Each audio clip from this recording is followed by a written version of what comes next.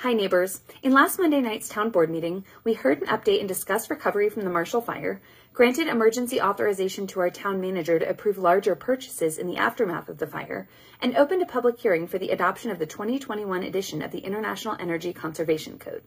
Please note that these building code updates are more relevant to the public than ever with the rebuilding that will need to happen in light of the fire.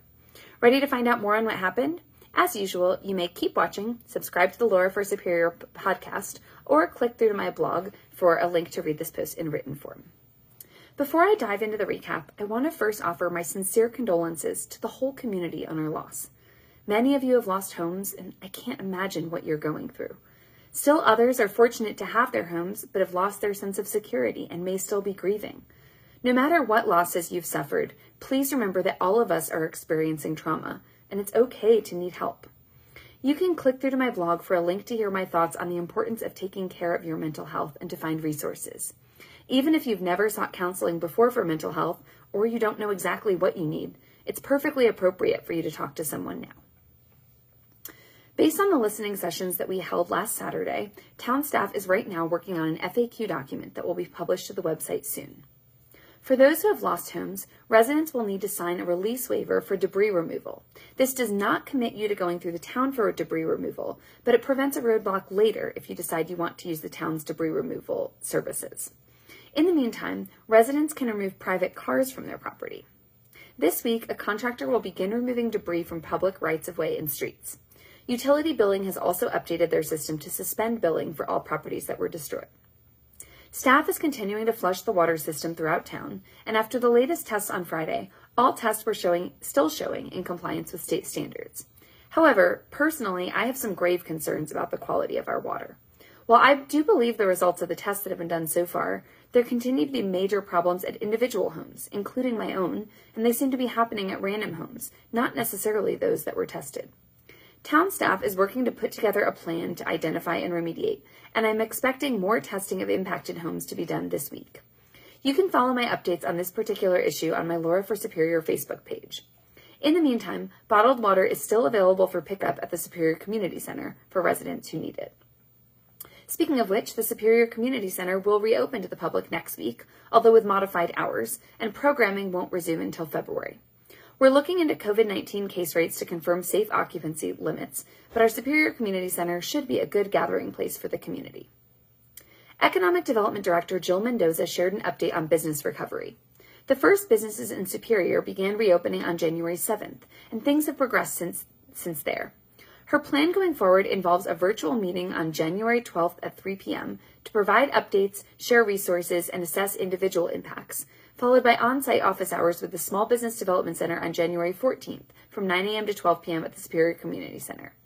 Director Mendoza also created a one-page directory of resources for businesses, which you can click through for a link to access. Director Mendoza is also working with our Finance Director, Paul Nillis, to better assess the impact of the loss of business on our town revenue. The Executive Director of the Superior Chamber of Commerce, Deanna Miller, also emphasized the Chamber's close collaboration with Director Mendoza and the town.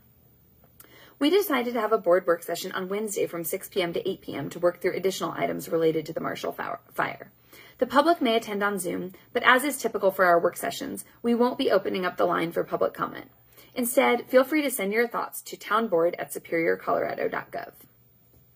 After public comment, our board unanimously passed the consent agenda, including meeting minutes, a proclamation for Radon Action Month, a proclamation of support for the Withers Collection photography exhibit at the Dairy Arts Center, a resolution establishing a designated public place for the posting of meeting notices, an intergovernmental agreement with Boulder County for the co-responder program we discussed at our September 13th meeting, and a resolution appointing Mayor Pro Tem Mark Lasis as Rocky Flats Stewardship Council Director and Trustee Ken Lish as the alternate director.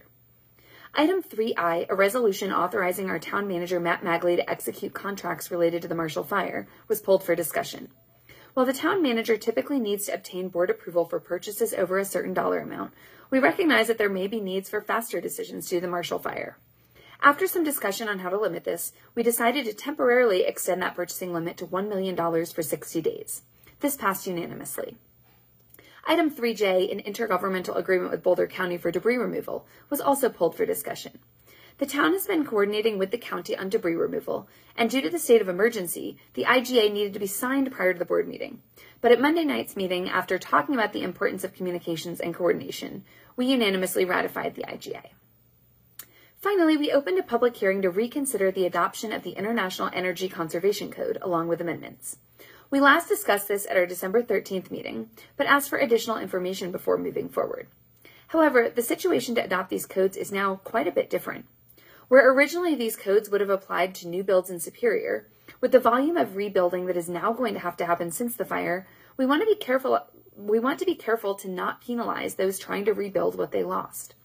We walked through the changes at the meeting in detail, but decided to postpone a decision until we can get still more information on the cost implications of these changes and how they may apply to rebuilds. As we get these costs, I would encourage residents to weigh in with their opinions. We expect to discuss this at our February 14th board meeting. Thank you so much for taking the time to listen to this recap. I really hope it's helpful. Our board is always open to hearing your questions, comments, and concerns. You may always email your feedback to townboard@superiorcolorado.gov or to me specifically at laura.s@superiorcolorado.gov. As a reminder, any messages sent to a government email are part of the public record and will have your name attached. If you feel the need to write in anonymously, you may always comment at the bottom of my blog post recaps. Thank you so much again for listening, and I hope you have a great week.